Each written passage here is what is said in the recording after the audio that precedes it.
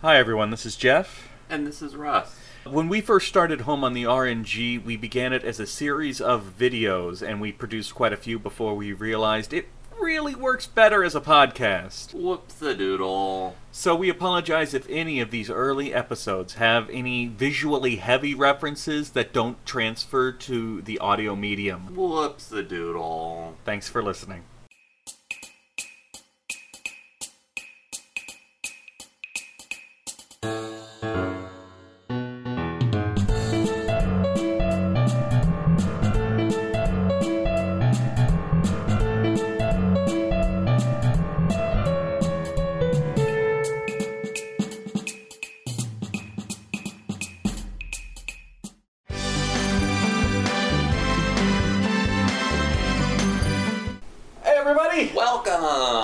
Welcome back! So today, we apparently have another review that Russ and I disagree on. Oh. But it's going to be the opposite direction that it normally is. In the past, when we've had reviews where one of us really likes a game and the other one really dislikes the game, I'm the one who likes it and Russ is the one who hates it. That has... Yeah, I mean, Final Fantasy Tactics. And Shining Force. Every other game, we more or less agree. Yes. We're usually in the same realm, which I guess I like, because it tells us, that we're right to do this project together. But I think it's probably less exciting to watch when it's just like, yeah, what he said. Right. But this time is going to be different. Russ, what game did we play this time? We played Lunar 2, Eternal Blue. We played the Sega CD version. Like with Lunar 1, there are multiple remakes of this. I don't know how dramatic the changes to the plot and characters are in the remakes. The Lunar 2 remakes are nothing like the Lunar 1 remakes. So if you've played any version of Lunar 2, you've played Lunar 2. Okay. As it is, yeah. So, that said, we're going to go ahead and get started in this decisive review with personal history. Did you mean divisive or divisive, or did you mean decisive? No, because at the end of this, we're going to decide that I was right and you were wrong. Oh, okay. So, I played this game for the first time. I may have said this in my Lunar 1 review. I played it for the first time on the PlayStation. The PlayStation version was the first one I played. Right when I bought a PlayStation, they had done the Lunar 1 complete remake on the PS1, so I played that. I loved that, and so I was super excited when the second one came out. So that was my original experience with Lunar 2. I still have like the big box set that has like the manual, like the leather-bound manual or whatever, and the map and all of that mess. Oh, and the pendant. It came with a replica of Lucia's pendant, and I still have that somewhere. So yeah, I originally played it on the PlayStation, then went back specifically for this review. This is actually the first time I've played it on the Sega CD, like the original version. But like we said in the opener, it's not that different. So yeah, like all games, like 99% of the games that we play in these reviews, I have played it before, and I'm like the one suggesting these games. And with like so many of the games that we review, I have no personal history with it, which again is the reason for this project. I wanted to play all these games in a genre I like that I'd never played. But if you recall, we played Lunar 1 a while back, and I really enjoyed it. In fact, I put it on our little roundup as one of the most interesting games, and I described it as a platonic ideal of JRPG, in that it hit all the right notes in the right places. It was a pleasant experience. It wasn't the greatest game I've ever played. It didn't make any top 10 list of mine, but it was exactly the experience I'm looking for when I go into a JRPG. So I was really excited about playing the sequel. Yeah.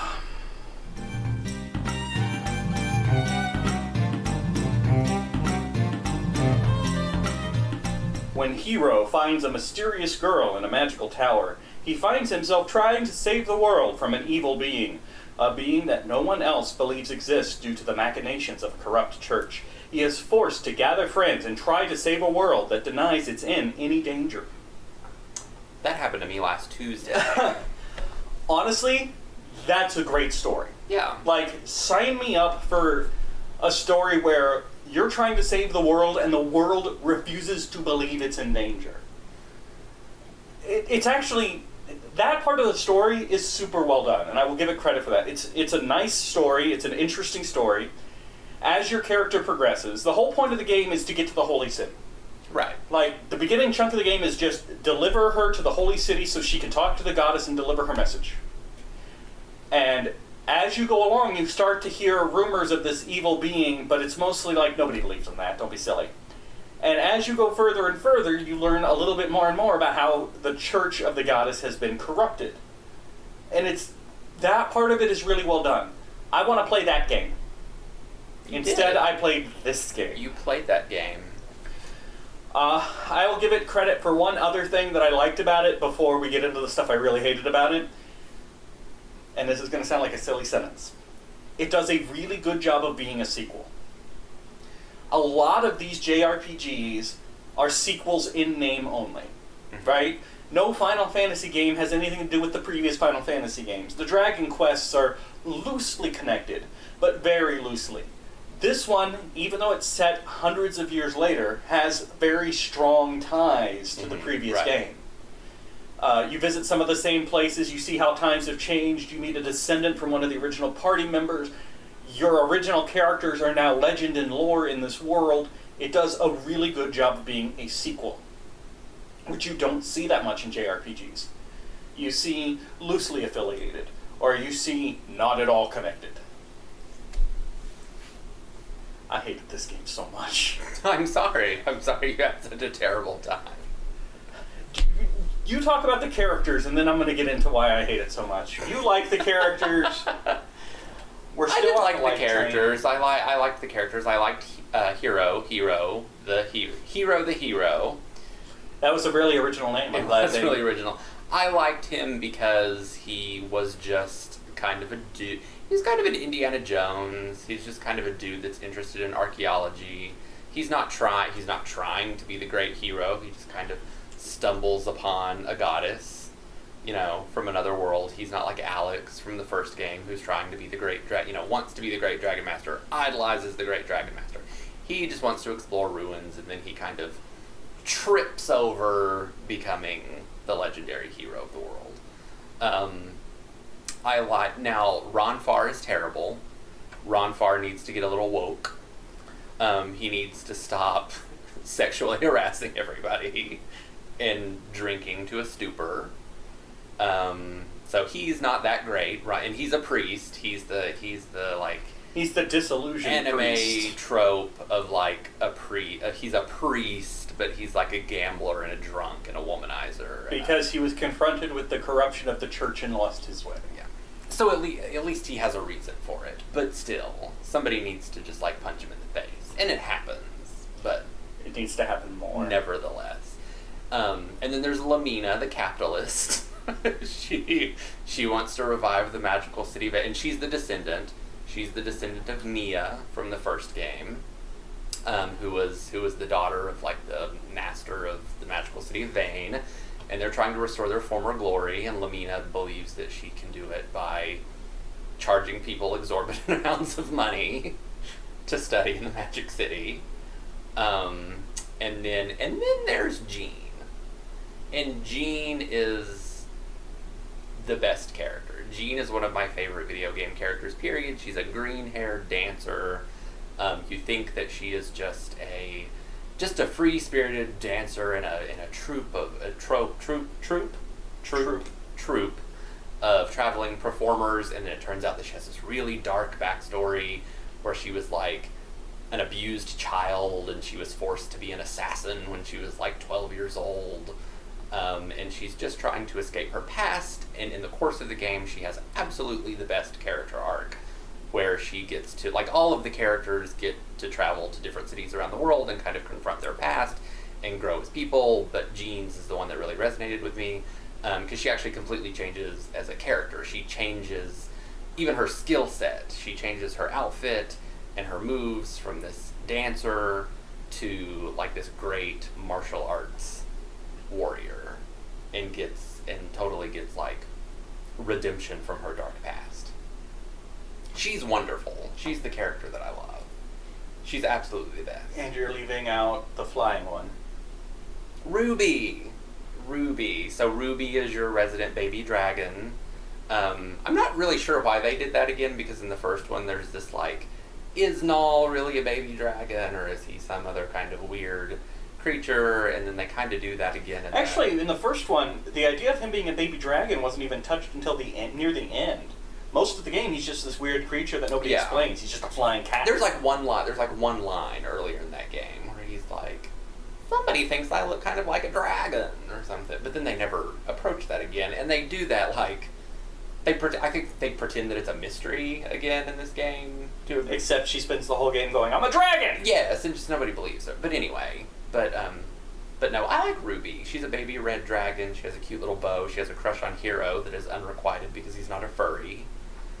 And she's like this big, which is a flying cat around that big is not really the ideal mate for a human being. And every time she gets all weird and jealous, I have to have those images in my head, which I don't appreciate. Yeah, I do like that she assists you in battle. Yep. She'll breathe a little bit of fire. She'll claw an enemy or whatever, and that's actually kind of a lifesaver. Early in the game, when it's like just Hero and Lucia, the goddess, that you don't actually get to control in battle. Yeah, that is interesting. Lucia, who's a messenger of the goddess, but Lucia is in your party for most of the game. There's story chunks where she's not, but she is never controllable. No, she has her own free will. But she does grow in power as the hero does. Right. And I thought I'm not sold on the idea of one of my main party members for the entire game being completely uncontrollable, but I do like that she grew in power.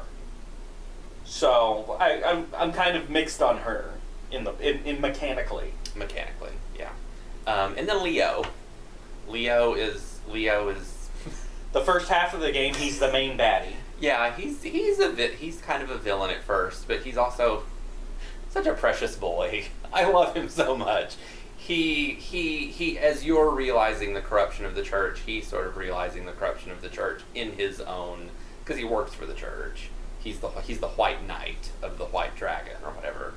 And so he's realizing the corruption on his own, and he decides that instead of swallowing his pride and just joining up with your heroes and being like, you know what, I was wrong, and now I'm going to help you, he decides to go the Tuxedo Mask route and just put on a little masquerade mask for one segment of the game and call himself Mystere, as if nobody is going to know who he is.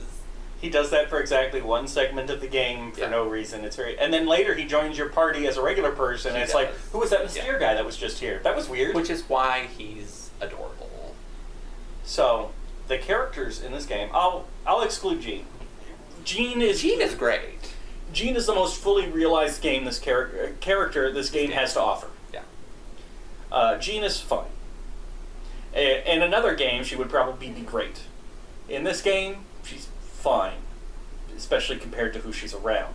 All the other characters are extremely flat. Hero has no real motivation beyond doing the right thing. He doesn't grow or change as a person, and we're also going to get to something about him in a second. Lamia, is that it? Lamina is the trope of, I'm super acquisitive. I want to own all the things, but it's for a noble purpose. You've seen this character. You've seen this character a million times. It was mildly interesting the first time you saw it. Ronfaure is a womanizer who's got his one true love, which again is a character we've seen many times, and it doesn't work for me. It's the most... Yes, I'm lecherous and I'll, pinch the ass of every woman that walks by.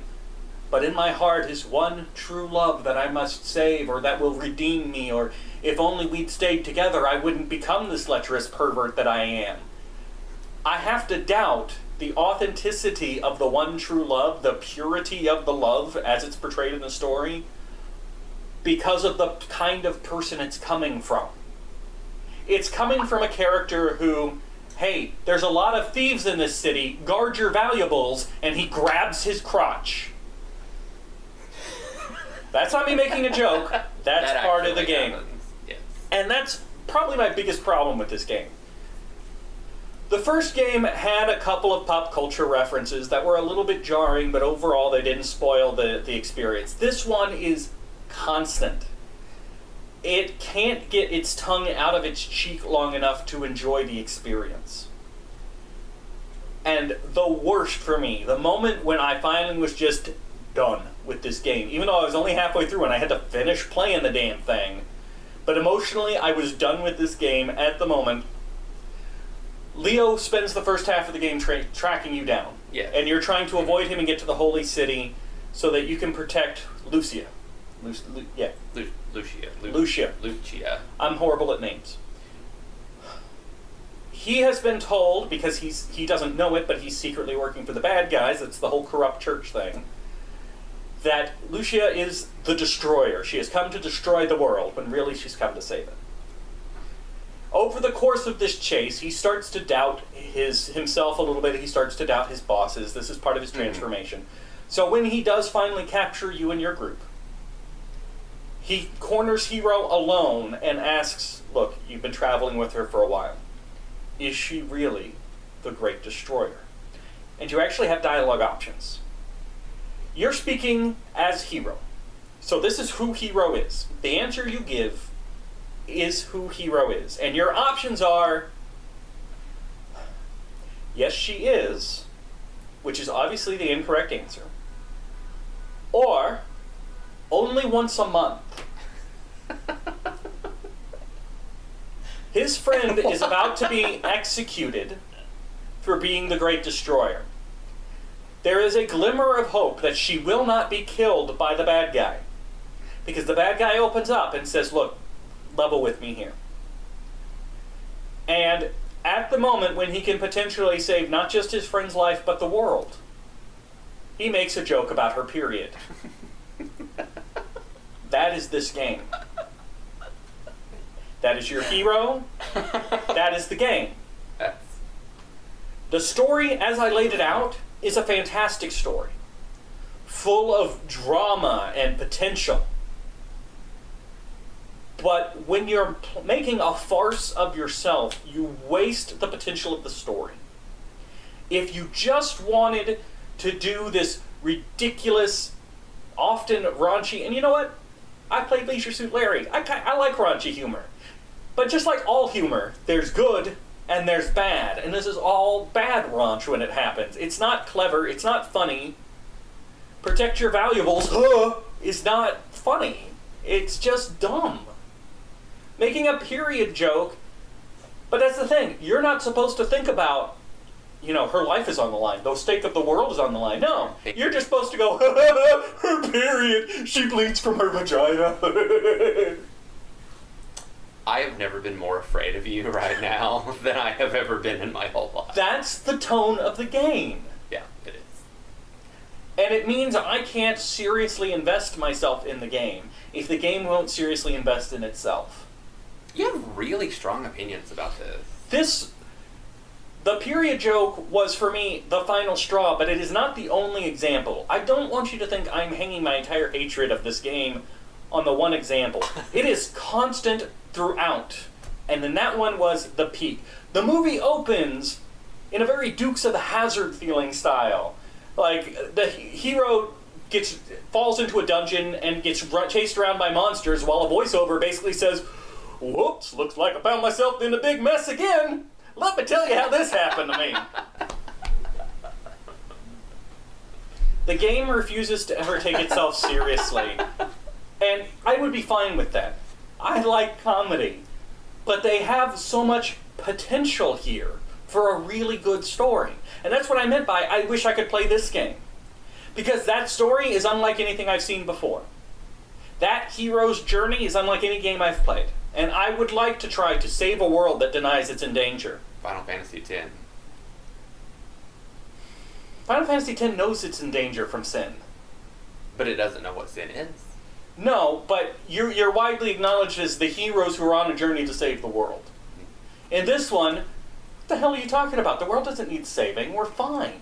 Everything's fine. Why don't you stop trying and just go home? And that's interesting. It's different. But we don't get to do that. We get, she bleeds from the veg. Please stop saying that. So that's why this is. We're going to get into the other. I love you're impassioned. You're as passionate about this as I was about Final Fantasy Tactics. It's because it's a waste of a really good story. Yeah. It is thrown away. The characters, except for Jean, Jean's fine, but the characters are flat. I found Ruby grating because of that constant hands off my man nonsense. Like, maybe that was cute once, but really, you're pushing the bestiality angle a little too hard. Like, you have to wonder who on the development team was really into Ruby and Hero. Yeah. They accented all the wrong notes. It's like they couldn't speak English because they were accenting the wrong parts of every single word they said. Okay. And it's just, there's so much potential here, and it missed. It missed every opportunity it had to be a great game. We've got other sections to get into. I'm terribly sorry. But my problems with the other sections aren't that bad. This story and characters is where my problems with this game lie. And that's why I'm talking about it so much here. Because the rest of this review, I think Russ and I will probably get along with just fine. But for me, this is where it died. This is where the game was just a waste of my time. Because just beyond this pane of glass was a great experience I could have been having, and I couldn't get at it. Anyway. Did you want to say something? I don't think I could follow up on any of that, but thank you for your impassioned speech. This game really pissed me off a lot. And then I had to keep playing it. Yeah. Anyway, next up is combat system. Combat.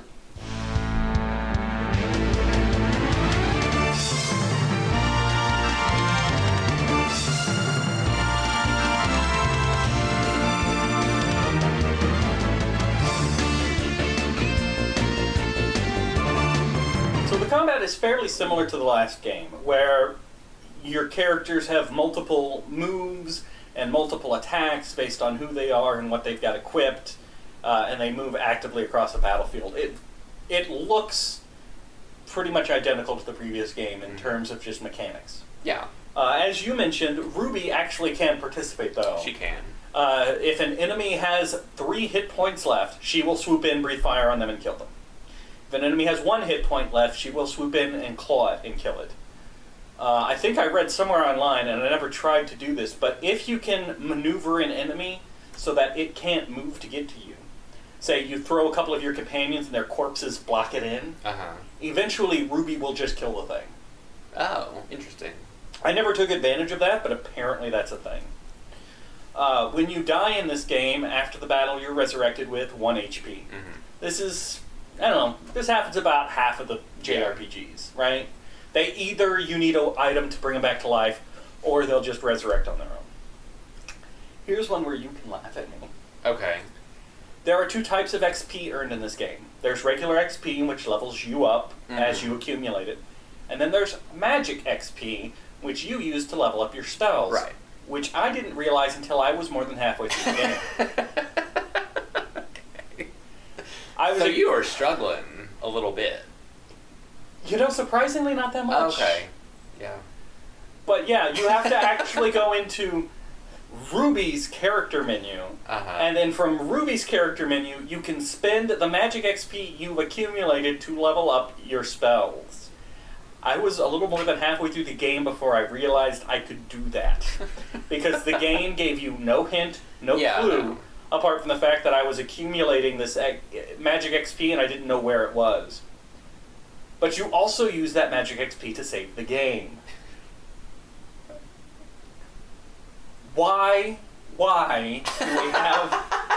It's like picking up an ink ribbon. In a JRPG... Right.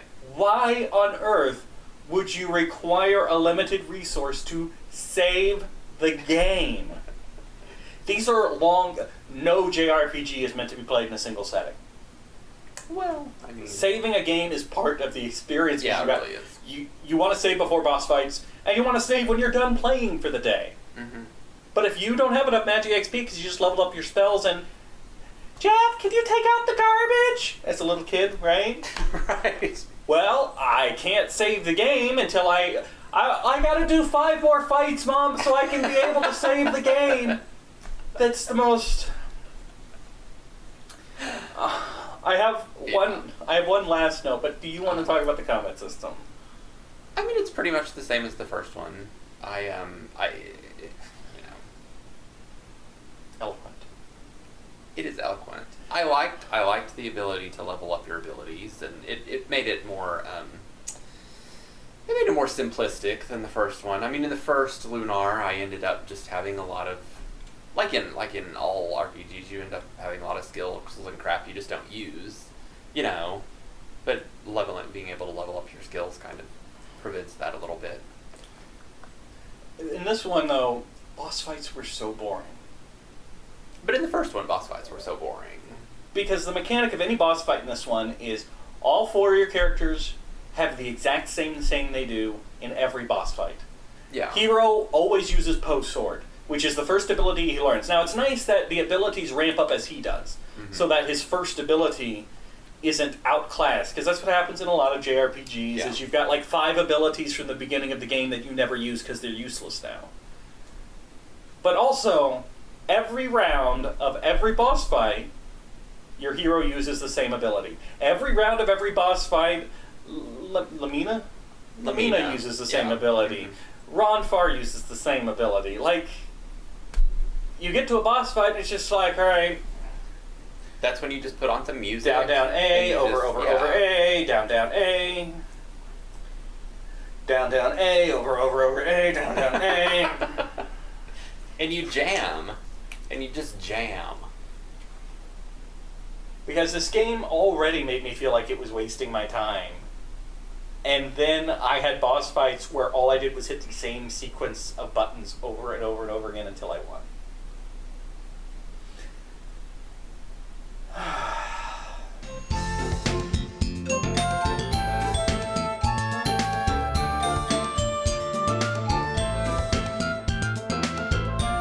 So innovations.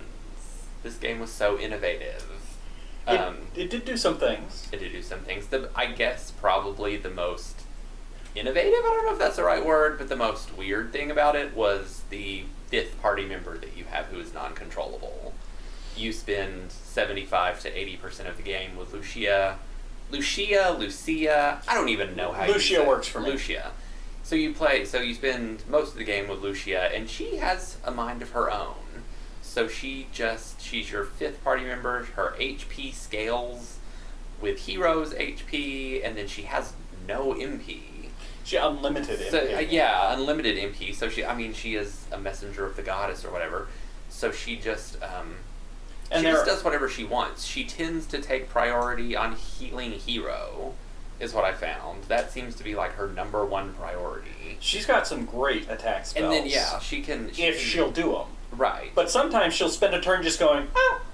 Yes, and that's what's funny too, is it's like, I mean, it's frustrating at times because you're like, why don't you use this amazing spell and just wipe out these monsters?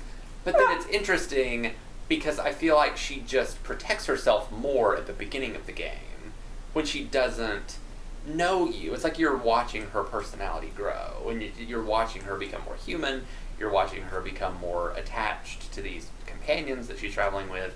So at first she's just going to defend herself, she's going to like maybe use the spell if she's attacked or whatever, and then by the time the girls take her out shopping and dress her in another outfit, then she's like grown more accustomed to you, so she's going to heal you more, she's going to protect other characters more. And she's going to attack more. Exactly.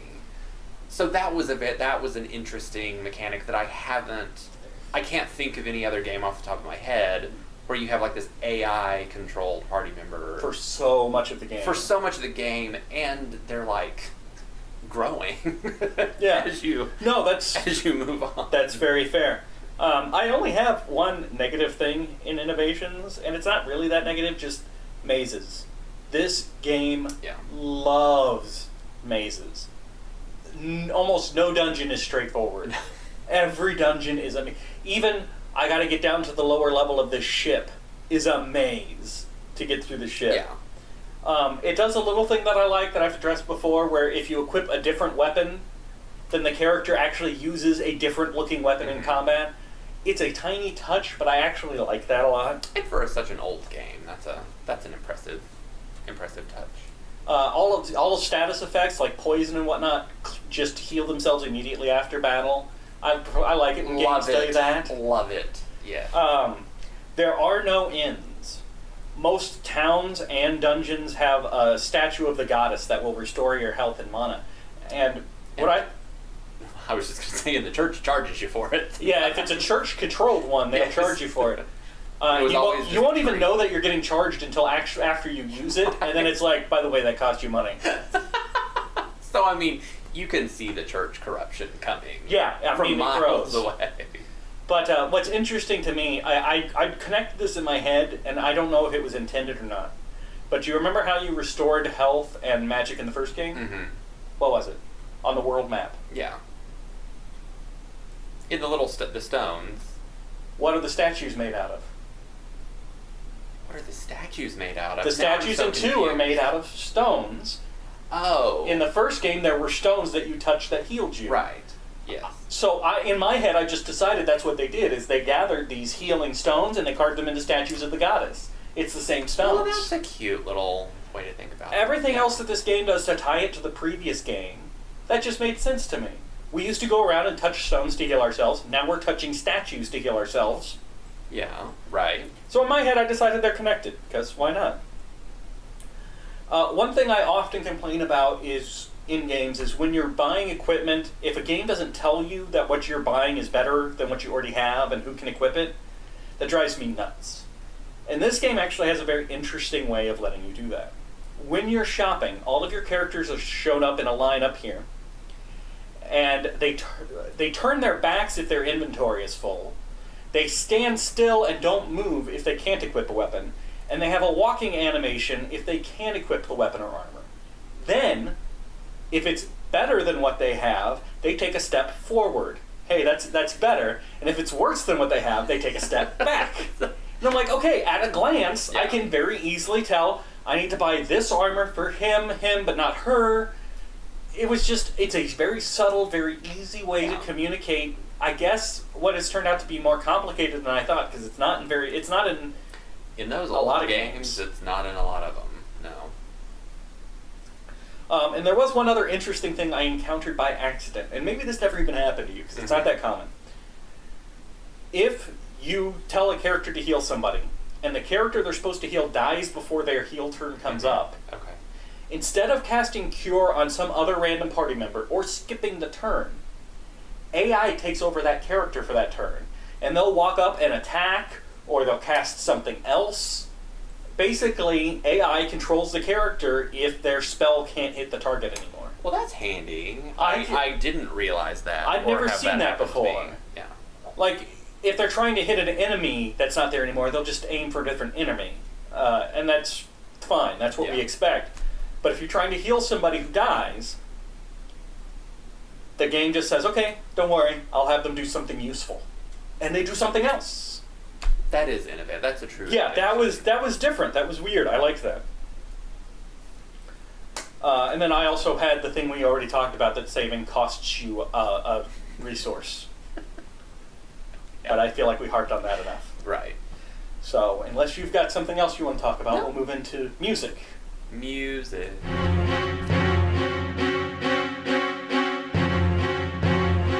Tell us about the music, Russ.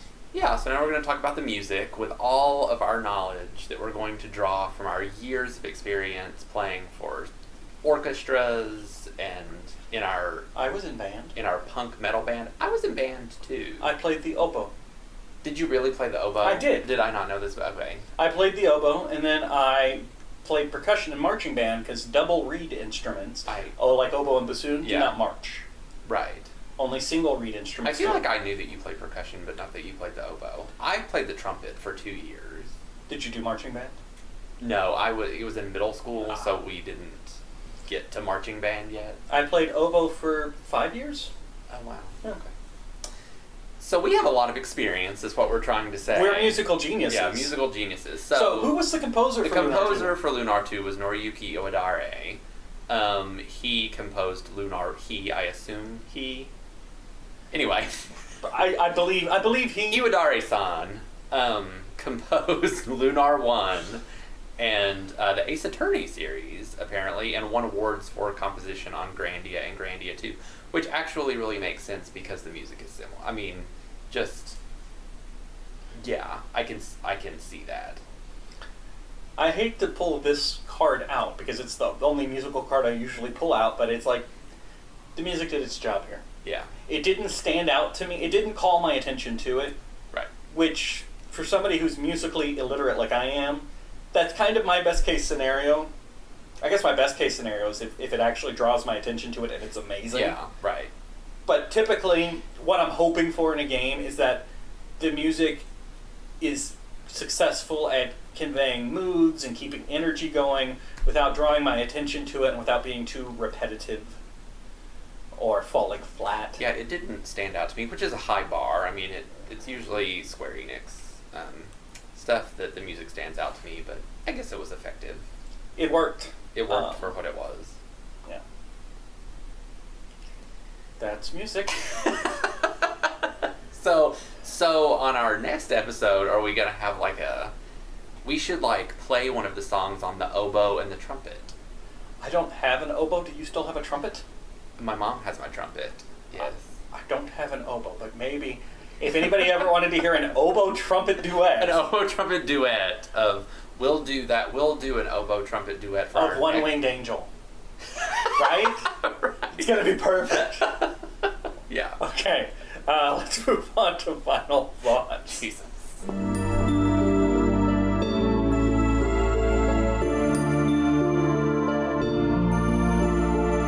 So Jeff wants me to defend this game from all of his very strong arguments on why he despised it. But after listening to them, I don't really feel like I can, because I do see where he's coming from, and I do agree. I do agree that the characters were flat, in terms of growth. Except for Gene. Except for Gene, indeed. Gene really was an amazing character, but I understand what he means, that the characters didn't grow, and I understand that the story did not take itself seriously enough. And I know him, and I know that that's what he loves about games and the exploration of all of these old RPGs is the story and the characters. I still think the game was fine. I think it was fine for what it is. I think it's maybe the kind of game that you put on a podcast or you listen to some music and you just sort of mindlessly play it. It harkens back to what we were talking about with the boss battles, where each of your characters just kind of do the same action every turn. It's not something that you have to put a lot of thought into in terms of gameplay. I still liked the story and characters more than he did, but I understand that none of them were, great original, inspired masterpieces or anything like that. So I'm going to give the game a B, which I think is just absolutely average, and I think that is a good description of the game. Is absolutely average. Would I recommend it? Not necessarily. Maybe if you want just something to busy your hands with while you're listening to your favorite podcast or song, that's the way that I would recommend this game. So I think my opinion has been fairly clear, and I'm going to try to avoid retreading the same ground over and over again. I am, by and large, into story and characters. That is my appeal for any game, really, but JRPGs in particular. The reason this project was started was because JRPGs have the potential for so much story, and I wanted to experience all these different stories. Now, not all stories are great, and not all stories are the focus of a game. The reason I get so mad at this one is because it had a great and unique story that it wouldn't let me get to. That I felt like I was being taunted with something new and different, but the game wouldn't get out of my way to let me add it. Jean, again, was fine. Another complaint, though, is if your characters are going to be flat, if they're not really going to grow and change and evolve, then don't make me spend the entire game with the same set of characters. I expect less character development in a game like, say, Final Fantasy IV, where your cast is constantly rotating as you go through it, right? Yeah, if I'm not spending 20 hours with a character, it's okay for them to have a little bit less of a detailed character history. But no, you spend the entire game with the same party members, and 3 of them are completely generic. Womanizer with a heart of gold, Gold Digger with a heart of gold, Hero with a heart of gold. Jean's story actually was nuanced and had details and variation. She was it, though. And then those character stories all... As you play through it and you get to the resolve of their individual stories, it's like ticking off a box, right? Okay, cool, we finished up Ronfar's story, so next we're going to finish off Lamina's story. Okay, cool, now we're going to finish off Jean's story. There's actually a segment of the game where all 4 of the dramatic people from their story are in the same town, and you have to go one by one. Like, okay, let's advance her story a little bit, let's advance his story a little bit, her story, his story. Great, now we can go on. So yeah, to me, I wouldn't care so much if the potential story hadn't been so great. If story hadn't been the main focus of the game. But the fact that they wiggled this amazing story in front of me and then didn't do anything with it made me feel like I was wasting my time. C-. This goes on my list of games I'm never going to play again. I'm not happy about it, but I'm not happy about anything around this game, so there you go. So Russ, if they want to play the game, where can they get it? They can get it on Sega CD. There were remakes on the PlayStation. Or on PlayStation, and that's it. I think Lunar 1 has had an extreme number of remakes. Lunar 2 has not. I feel like we're missing some, but I can't think of them off the top of my head. Lunar 2 is not always called Lunar 2. In fact, it's usually just called Lunar Eternal Blue. Right. Google search, and if you want to play it for some reason, if you really like jokes about women's periods, you can find it. So, next week, we are playing... I think I picked next week's game. We are playing... You did, didn't you? Final Fantasy Mystic Quest. Another review that it looks like we're not going to agree on. That sounds fun. We'll see you guys next time. Bye. Our next adventure lies before us. Home on the RNG is a presentation of Mad Centaur Productions. You can find Jeff on youtube.com/Centaur Productions or on Twitter @JeffCentaur. You can find Russ on Twitter @RussMac25. Thank you for listening, and remember, it's dangerous to go alone. Take this podcast with you. Your mystic shimmer tells of love. I should know. Whisper your secrets that can eradicate my fear. Blue star above me. When shadows lengthen and the dark looms ever closer, turn on your shine and hold me near. Are you ready? I'll say I am. I'll say I am. Which one are we doing first? What are we doing first? Lunar 2. So the best one. Just let me know when you feel ready. I feel pretty, oh so pretty, and shiny and new. You're not going to bother me. Just let me know when you're ready. It's not going to get to me. I'm not going to put my head in my hands and shake my head like I normally do. I'm just going to sit here reviewing my notes until you let me know that you're ready to be an adult and begin the review.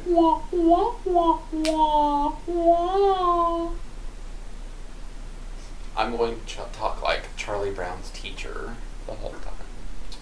Well, but it's going to be a rather one-sided argument about how awful Lunar 2 is, isn't it? And nobody will be here to speak in its defense. Okay, I'm ready. Are you sure?